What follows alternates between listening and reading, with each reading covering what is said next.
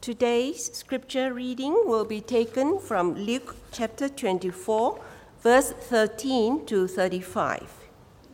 I'll be reading from the English Standard Version. That very day, them were going to a village named Emmaus, about 7 miles from Jerusalem. And they were talking with each other about all these things that had happened.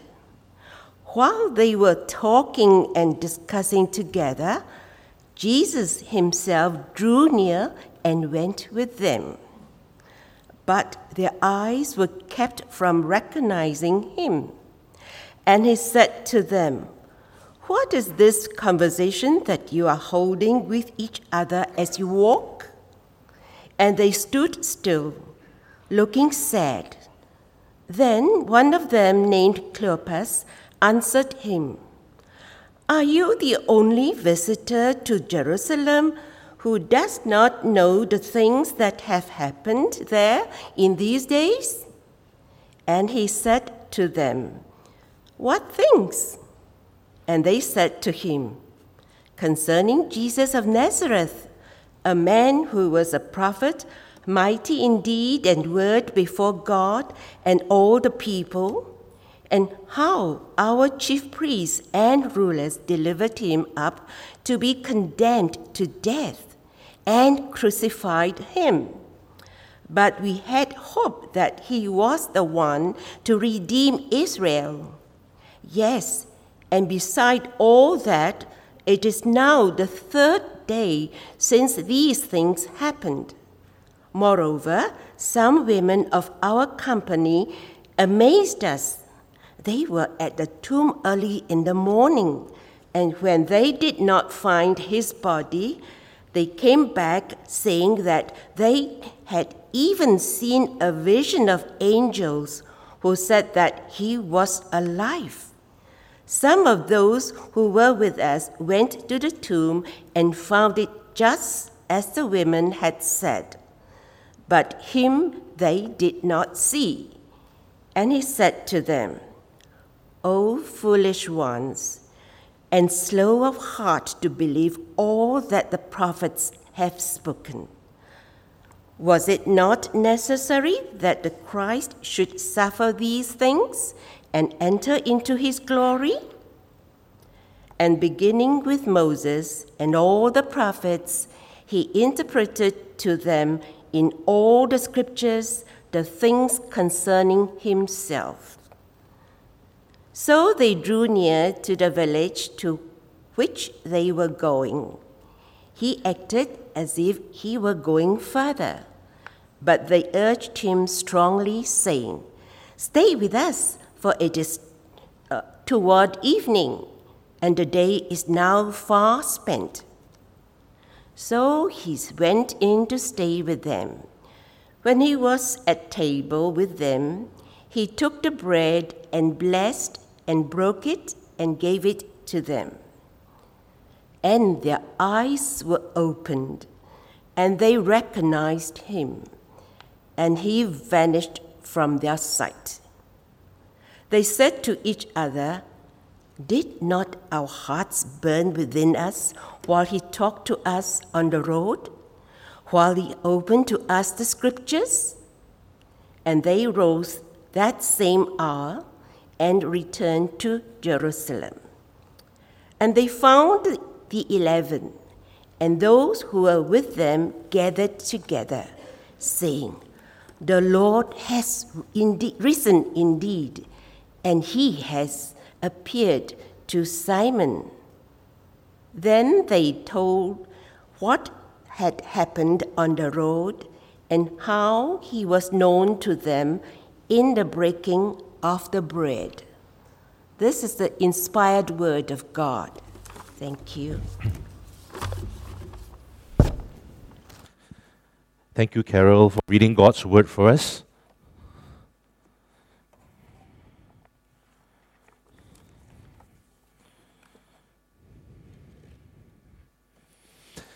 Good morning, my beloved family and friends in Christ. A warm welcome also to our friends who are visiting with us for the first or second time. My name is Oliver, and I'm one of the pastors with the elders team here at Grace Baptist Church. I'm really delighted to see all of us gathered as God's people in person today, this morning, to hear God's word. Welcome also for our friends and family members of GBC who are also viewing us virtually online this morning. Let me pray for us before we start. O Lord, to whom shall we go? You alone have the words of eternal life. Father God, as we gather to hear from your word this morning, we pray that you show us your Son, Jesus Christ, in your word. May we see the truth, beauty, and goodness of our resurrected Lord Jesus Christ. May your Holy Spirit open our hearts to receive your word, so that the Holy Spirit, working through your word, might change us, so that as your church, we might display your glorious gospel. We pray this in Jesus' name. Amen. Live long enough, and you will experience having your expectations dashed and your hopes disappointed. Perhaps someone whom you place your hope of having your dreams fulfilled has let you down. Or the job assignment you had hoped to advance your career has turned out otherwise. We also experience disappointment and crushed expectations in our faith journey. Perhaps the spiritual mentor you admired and emulated has fallen into moral sin. Or in your service for the gospel, you face suffering and opposition. Or simply the weight of brokenness of the world has washed over you, and the life you experience is not the Christian life you had expected. At times like this, what does the Bible say to you when you struggle and stand between faith and doubt? How can our faith be strengthened and our trust deepened? We see what God's word says to us to these questions as we look at today's passage from Luke chapter 24, verses 13 to 35. But let's catch up with the gospel story first. We catch up with this story on the afternoon of the third day after Jesus' crucifixion and burial. Pastor Eugene preached on Easter Sunday, last Sunday, from the 12 verses before today's passage. And there in Luke 24, verses 1 to 12, we read about the women and subsequently Peter, how they were at the tomb at which Jesus was buried. They were there in the morning of the third day. And then we together with them, we saw the wonder of the empty tomb. And we learned how Jesus was raised from the dead, exactly as Jesus has told us beforehand. And we recall too that by remembering and believing Jesus' words, we too can share in the hope and joy of the resurrection. For today, we'll look at the following verses in verses 13 to 35. And here we see Jesus' first post-resurrection in-person appearance to his disciples on the road to Emmaus.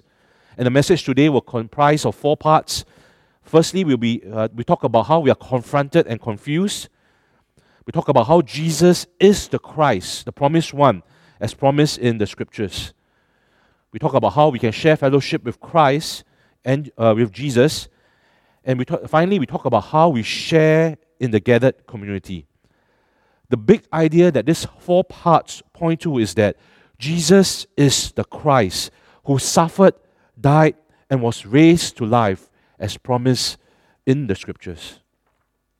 And when we gather as a faith community, as church around the Scriptures, these Scriptures which point us to promised risen Christ, as we gather around these Scriptures, our faith will be strengthened and our trust deepened. I read recently that a well-known Christian pastor and writer, he was dismissed from his church because of his long-time bullying and spiritual abuse of others in his church. I had read in the past. I read a couple of his books and I admired his teaching. But when I read that of what he has done, I was confronted by his failures, and I was confused. This is what he writes in his books, and this is now how he behaves. What has happened? What was going on Likewise, we encounter two of Jesus' disciples in the afternoon of the Lord's Day, the third day after Jesus' crucifixion and burial. We see this in Luke 24, verses 13 to 16. And we see that these two disciples, they too were confronted by Jesus' apparent failure, and they were confused. Their expectations were dashed, and their hope shattered. So look with me in your Bibles to verse 13. That very day, two of them were going to a village named Emmaus, about 7 miles from Jerusalem.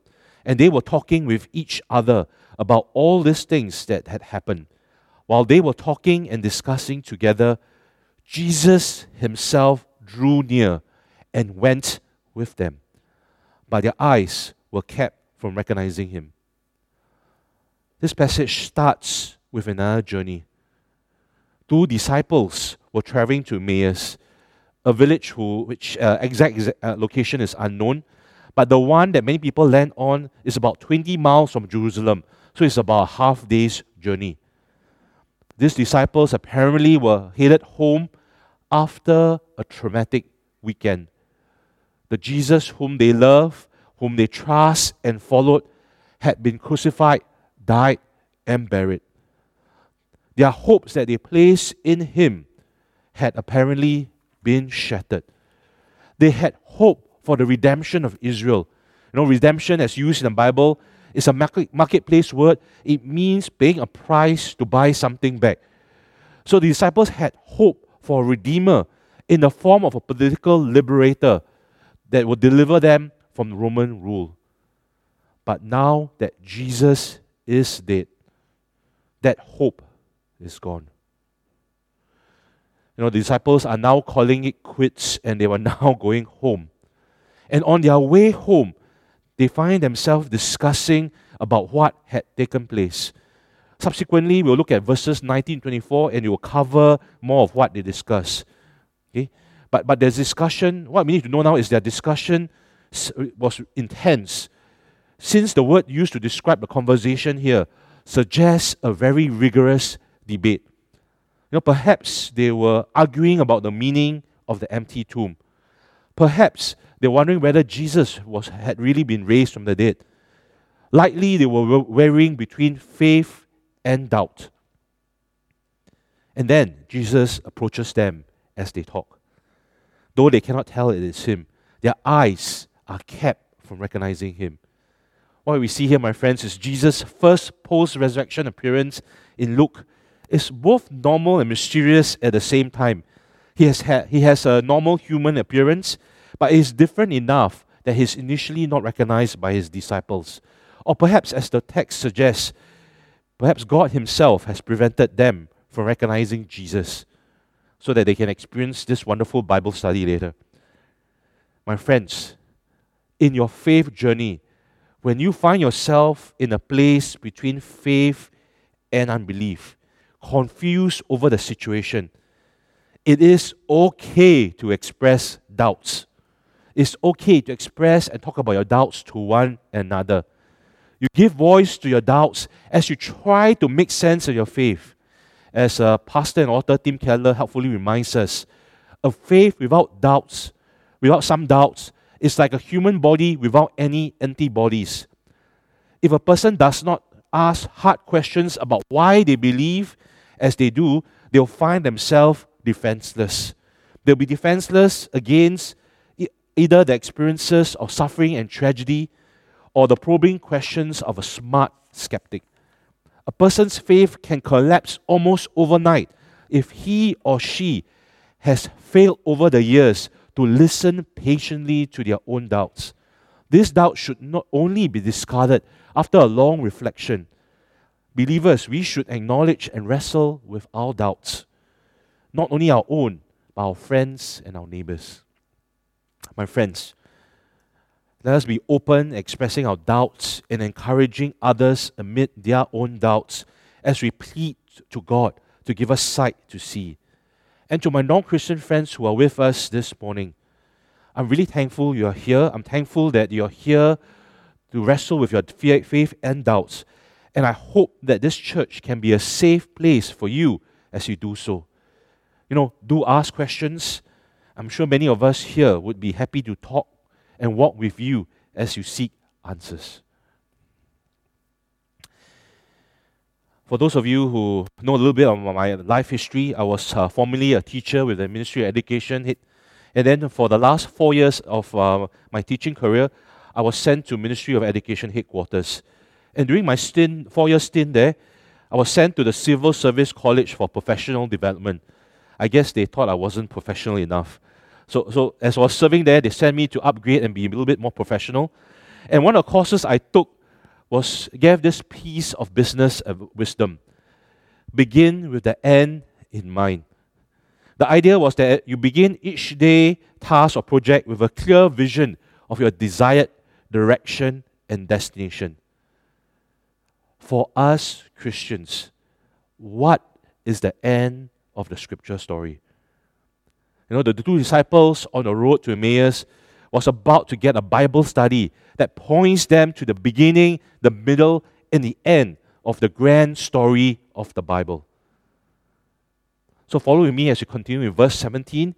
Here we see Jesus overhearing the disciples' conversations, drew close to them. And Jesus said to them, "What is this conversation that you're holding with each other as you walk?" And they stood still, looking sad. Jesus asked them about the discussion, and Jesus' question brought them to a stop, and their facial expression changed. You see, what they had left behind in Jerusalem is painful to recall, for hope had departed with Jesus' death. And one of the two, Cleopas, is amazed. With irony, he asks, "Are you the only visitor to Jerusalem who does not know the things that have happened here in these days?" But the irony of this story is this. As readers of the text, we know this. Of course, Jesus knows exactly what has happened, since it happened to him. And this is the delight as a reader of the story. We know secrets that the characters of the story do not know.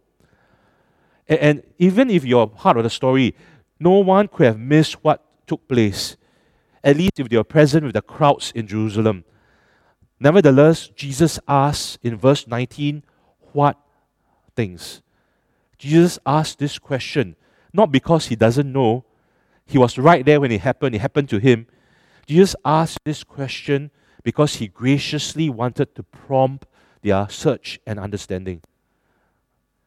And what follows is the gospel, at least the gospel according to the disciple Cleopas. The disciples answered almost immediately, seemingly eager to instruct and inform Jesus' ignorance. They said, "Concerning Jesus of Nazareth." And they note his prophetic work as a man who was a prophet, mighty in deed and word before God and all the people. Those of us who have been following this series in the Gospel of Luke will recall that this is the language much of Luke 4 to 18 uses in this description of Jesus, a prophet mighty in deed and word. And these disciples go on to tell Jesus about how the chief priests and rulers handed this Jesus over for death by crucifixion. The disciples themselves taught that Jesus was more than a prophet and had hoped that he would be the one to redeem Israel. That was the hope that they saw nailed to a cross in Jerusalem. But there was more to tell.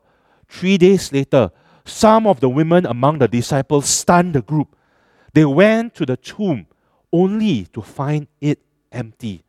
They also reported angels, heavenly messengers, telling them that Jesus was alive.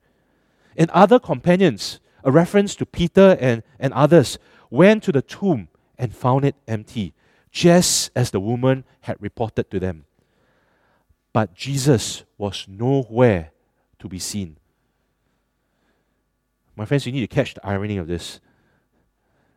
How ironic this report is in the light of who was standing in front of Cleopas, right? Jesus, raised from the dead, was standing right there in front of them. I can almost imagine, using my sanctified imagination, how Jesus must be stifling a smile because the disciples were just talking about him and he's right there. But we see here the disciples were baffled by what has taken place. The last thing they expected was a resurrection.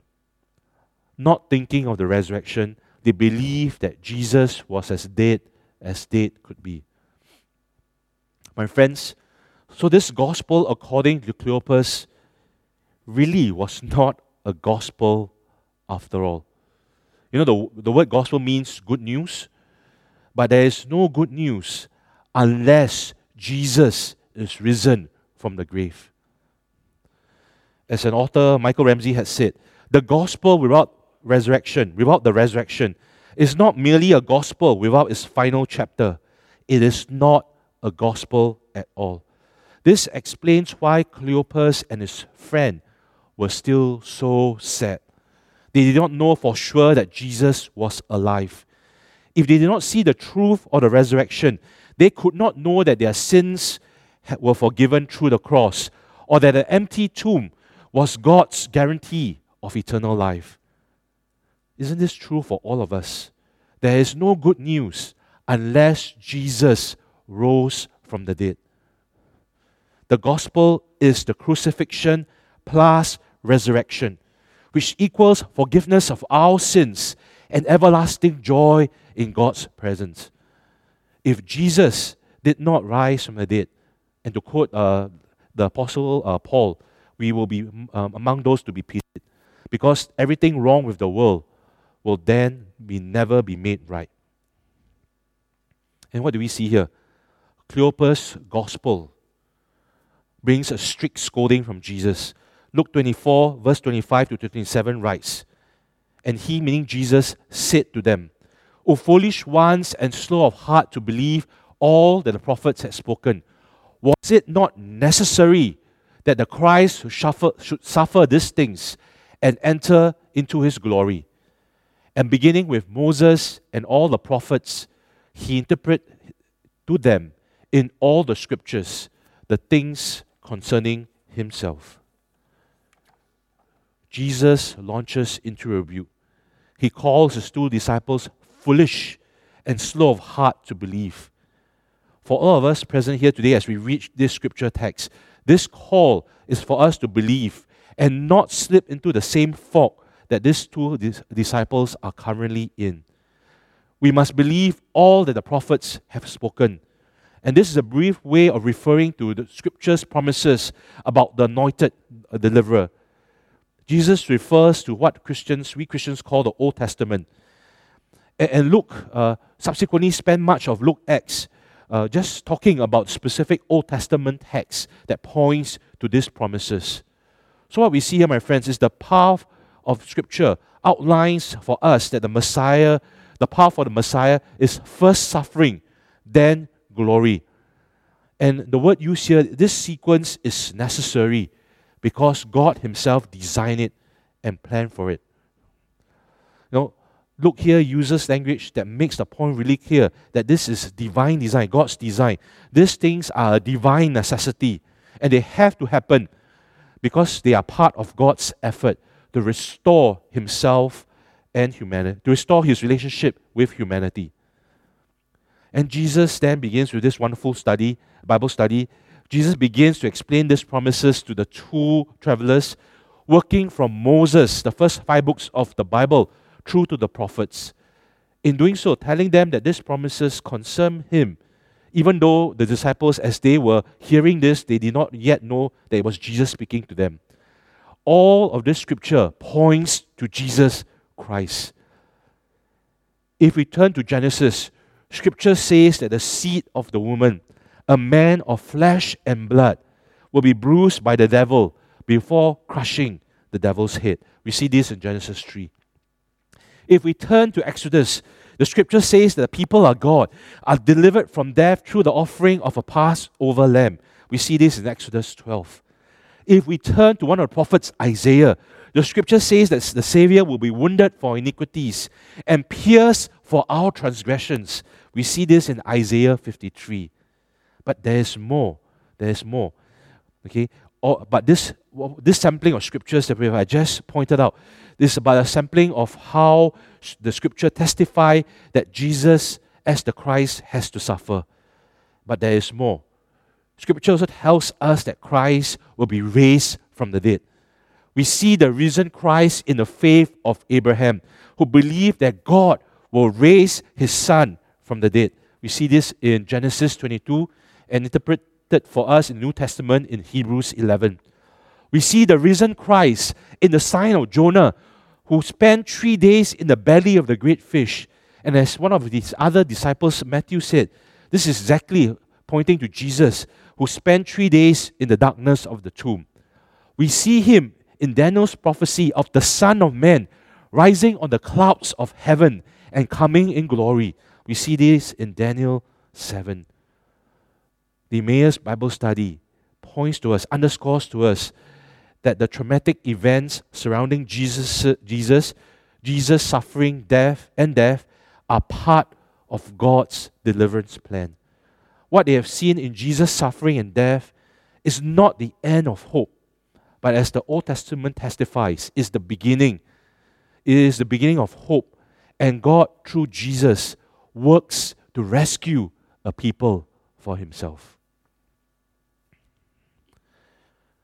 My friends, we cannot be like Cleopas. We cannot adjust the gospel. We need to know and understand the complete, unadjusted gospel. How has this happened for us? Sometimes we hear the gospel of the promise of faith and blessings, but no repentance of sin. And we need to realize it downplays Jesus' death on the cross for our sins. We hear the gospel of your best life now, and the promise of health, wealth, and success right now, and this minimizes the suffering that believers will experience. We live in a fallen, broken world, and we follow a crucified Savior who suffered and then was raised to glory. And this is the pattern of Scripture, the cross before glory. Believers, we too will be raised to glory when Jesus Christ returns, but we will face suffering right now. We hear the gospel, and this is quite popular now in the West. We hear the gospel of a political savior and political activism. And what happens is we remove the need for the cross and the resurrection of Jesus Christ. Only when we see Jesus as our crucified Savior, who died for the forgiveness of our sins, and our risen Lord who was raised for eternal life, only then will we truly know how Jesus will satisfy our every genuine need and every deep longing of our souls. My friends, even as we read this passage and we hear of this wonderful Bible study that Jesus had with the two disciples, how should this passage influence the way we read the Bible? We need to take note that all of us are interpreters. What this means is, like the two disciples on the road to Emmaus, we interpret all our life experiences based on our faith framework, on our framework that we carry with us, or the lenses we carry with us. All of Scripture points to this fulfillment in Jesus Christ. And all of our experiences should be framed by what Scripture says. What this means for us is that we should read the Bible in the light of Jesus Christ. We should see how the Word anticipates and fulfills the promises of God in the gospel of Jesus Christ. We should approach the Bible with a Christ-centered interpretation. Because as we see in this passage, this is Jesus' own interpretive grid which he uses. This also means we need to grow to have the Bible inform our understanding of life events and experiences. My friends here at Grace Baptist Church, we encourage you to grow in your Bible reading and understanding and allow that to shape your interpretation of your life experience. Now, firstly, how can we do that? Firstly, we gather as church on the weekend services to hear, to learn, and to practice the Word. Secondly, we have CGs and small groups that gathers through the week, like the Wednesday Bible study that meets to study God's Word together. Thirdly, we encourage all of us to continue our personal devotion and reading of the Bible.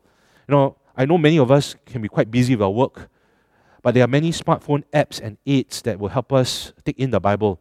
There are audio Bible apps that you can easily download, and as you travel to work, to and from work, you can just plug in and listen to the Bible as you travel. Some of you who have known me long enough realize that I like to watch movies, and I tend to pepper my sermon illustration with movie illustrations. But the best movies that I have seen are movies where the plot reveal at the end causes me to relook at the whole story in the light of the plot reveal. And when this happens, I usually wonder, why didn't I see that in the first place, when it was first seen, at the start of the movie? I often wonder what are the blinders that prevented me from seeing it and recognizing it in the first place. Well, I'm not alone. The two disciples on the road to Emmaus also had blinders that prevented them from recognizing Jesus as the risen Lord. What we have read in the section before, in verses 17 to 27, it tells us the first step in removing these blinders. That is reading Jesus' life and death in the light of Scriptures. And we see the second step in the following verses. We see the Christian community gathering in the fellowship meal where Jesus becomes present, as we fellowship and talk about Scripture. So let's read Luke 24, verse 28 to 32. So they draw near to the village to which they were going. Jesus acted as if he was going further, but they urged him strongly, saying, "Stay with us, for it is towards evening, and the day is far spent." So he went in to stay with them. When he was at table with them, he took the bread and blessed and broke it and gave it to them. And their eyes were opened, and they recognized him. And he vanished from their sight. And they said to each other, "Did not our hearts burn within us while he talked to us on the road, while he opened to us the Scriptures?" It approached evening, and we see the three of them, Jesus and the two disciples, they near the stop at the village, and it appears that Jesus will continue to journey on. But the two disciples persuaded him to stay with them, since the day is nearly over. And as Jesus reclines at the table with them, he shares a meal with them. And in what feels like almost a picture of the Last Supper, Jesus takes the bread, he gives thanks, breaks it, and gives it to them. In the rush of the narrative, the vigorous debate they had until this point, there's something almost calming with this scene. And then suddenly, the disciples' eyes are open. God opened their eyes. They see that it is Jesus Jesus that is with them. And they have been spending time with the one that they were discussing the entire afternoon. But as soon as they recognize him, he is gone. And Cleopas and his friend acknowledged how amazing their walk and talk with Jesus had been. Were not our hearts burning within us while he talked to us on the road and opened the Scriptures to us? Their hearts were strangely warm. They opened and read Scripture, and the Holy Spirit had been working in them to warm their hearts. And now finally, in an aha moment, over a meal, talking together in Christian community, they finally got it. God had been at work through Jesus' words to help them see what God was all about in the suffering and the glory of Jesus. They've just experienced the fulfillment of God's promises as they met the risen Jesus. And although their reaction is one of surprise, it really communicates to us no real surprise in the light of what has happened on the road to Emmaus. Now, it all makes sense in the light of Jesus. My friends, if you look at this, Bible scholars and teachers are mixed on whether the breaking of bread in verse 30 represents the Lord's Supper, or were they simply sharing a meal together and having fellowship together. Regardless of whether they were observing the ordinance of the Lord's Supper or whether they were sharing a fellowship meal together, what we see here is they were relating closely in community. And we can almost imagine in the light of the Bible study, they were still talking and trying to understand what they had read in Scripture together. So what we see here is Christian community gathering in fellowship around the Word where Jesus becomes present. My friends, how have you been growing in our fellowship with Jesus Christ? The thing is, we need to study the Bible, yes, but we need to do so in a community. As we gather and relate in community, speak the Bible to one another. And as we do so, we testify to the crucified and risen Lord and Savior who saved us, to a church community. You know, I know in COVID-19 times, relating in church community is challenging. You know, I do miss the times before COVID where after a service we gather for an hour and a half, in the fellowship hall, and then we had extended fellowship as we go out for lunch and coffee after that. I know this is challenging, but we can still meet in our small groups and CGs of up to 8 people, respecting the COVID-19 regulations, of course. While we cannot mingle after our church services, it's still possible to meet for meals outside of church service gatherings. Now, I know for the Saturday evening service, because we usually have to have dinner after, many people goes out after that to gather in dinner together. And I want to encourage that even more so for this Sunday morning service. Gather after this, go for lunch together. So in doing so, let's avail ourselves to the means of community in this limited but permitted ways, so that we can point one another to Jesus Christ. Let us strengthen one another's faith and deepen our trust in Jesus Christ as we meet as a community. Lastly, I have to talk about fans of sports clubs. There are some fans that we know of sports clubs or football clubs, or rugby clubs.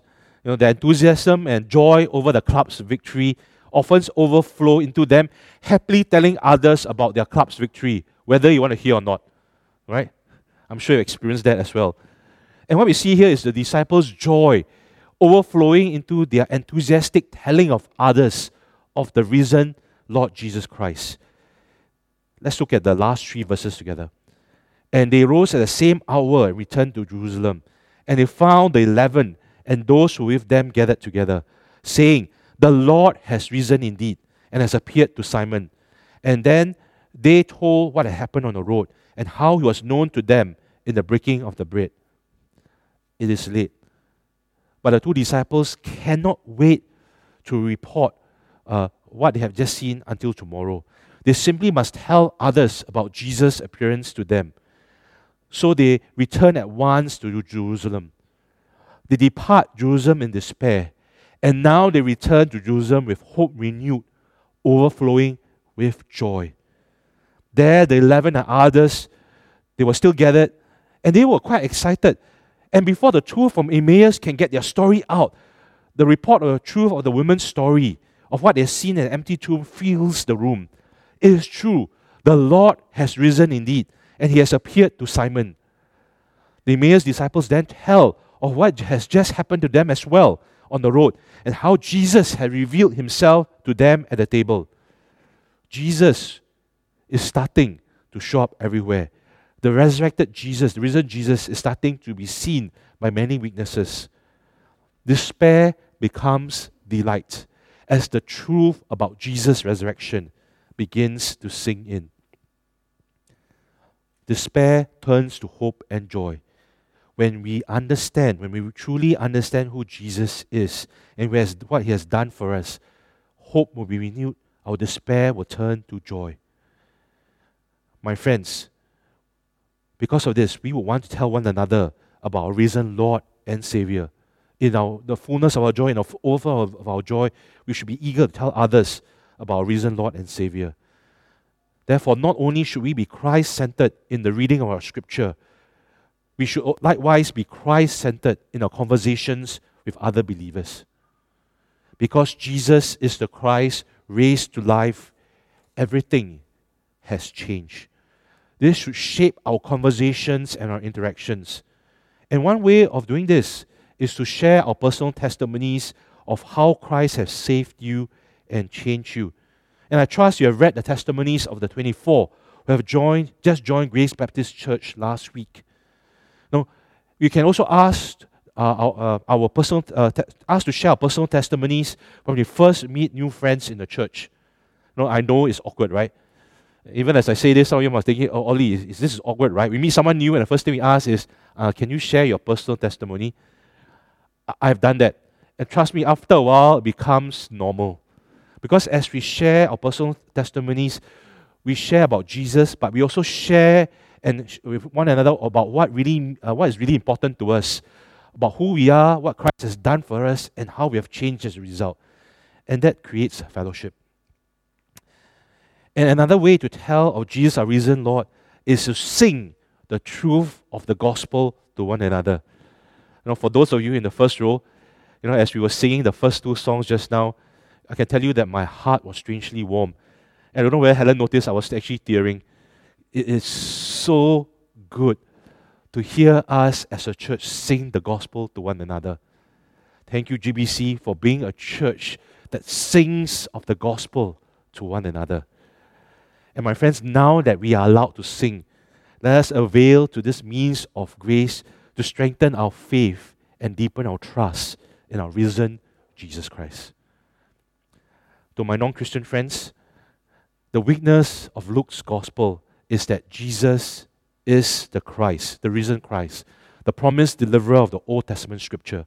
Jesus has fulfilled every of the Old Testament predictions. He is who scripture tells us he is. He is the promised deliverer that is to come. Luke also records the empty tomb and the many witnesses to Jesus' resurrection. The women, Peter, the 2 disciples on the road to Emmaus, and the 500 on the mountain. Luke wrote his gospel within a generation of Jesus' death and resurrection, and he named the witnesses. This is so that skeptics who first received his gospel could check back to the original witnesses who were still alive and ask them, is this really what really happened? Luke wrote all this so that we can have certainty that Jesus is the Christ, the promised deliverer. So my non-Christian friends, I urge you then to turn to trust in Jesus Christ, who died on the cross for the forgiveness of our sins and was raised to life to prove Jesus' claim and to give us life eternal. If this is your desire, or even if your desire is simply to find out more as you wrestle with your doubts, you can speak to and contact any of the elders or pastors. Our contact details are on the church website. Finally, if you believe anything, remember and feel that this encounter between Jesus and the 2 disciples on the road to Emmaus, this is one of the most vivid resurrection appearances of Jesus. This account is unique to Luke, and it contains many crucial key themes of the gospel. It tells us a lot about the importance of importance of the word's promise. It tells us about the status of Jesus as a prophet, and tells us of his messianic role. It tells us that Jesus is the risen Christ that fulfills Scripture. And as an old pastor preacher, J.C. Ryle writes, Christ was the substance of every Old Testament sacrifice ordained in the law of Moses. Christ was the true deliverer and king, of whom all the judges and deliverers in Jewish history were types. Christ was the coming prophet greater than Moses, whose glorious advent filled the pages of the prophet. Christ was the true seed who was to bruise the serpent's head. The true seed in whom all the nations were to be blessed. The true place of refuge in whom the people were to be gathered.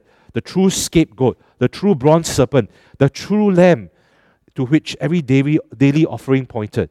The true high priest of Aaron, the true high priest of whom every descendant of Aaron was a figure. My friends, all of Scripture points to Jesus. And as we end, I ask you, think on these 2 questions. What does the Bible say to you when you struggle and stand between faith and unbelief? And how can your faith be strengthened and your trust deepened? Let us pray. Father God, Lord of promise and power, we confess and acknowledge that we often stand between faith and doubt as we face the challenges of this fallen world. We thank you for raising Jesus Christ from the dead and exalting him to your right hand, where he now rules over all things. Jesus is the beginning, middle, and end of Scripture. He has been raised to life as witnessed by many. Father, we plead that you strengthen our faith and deepen our trust in our resurrected Lord and Savior. We pray this in Jesus' name. Amen.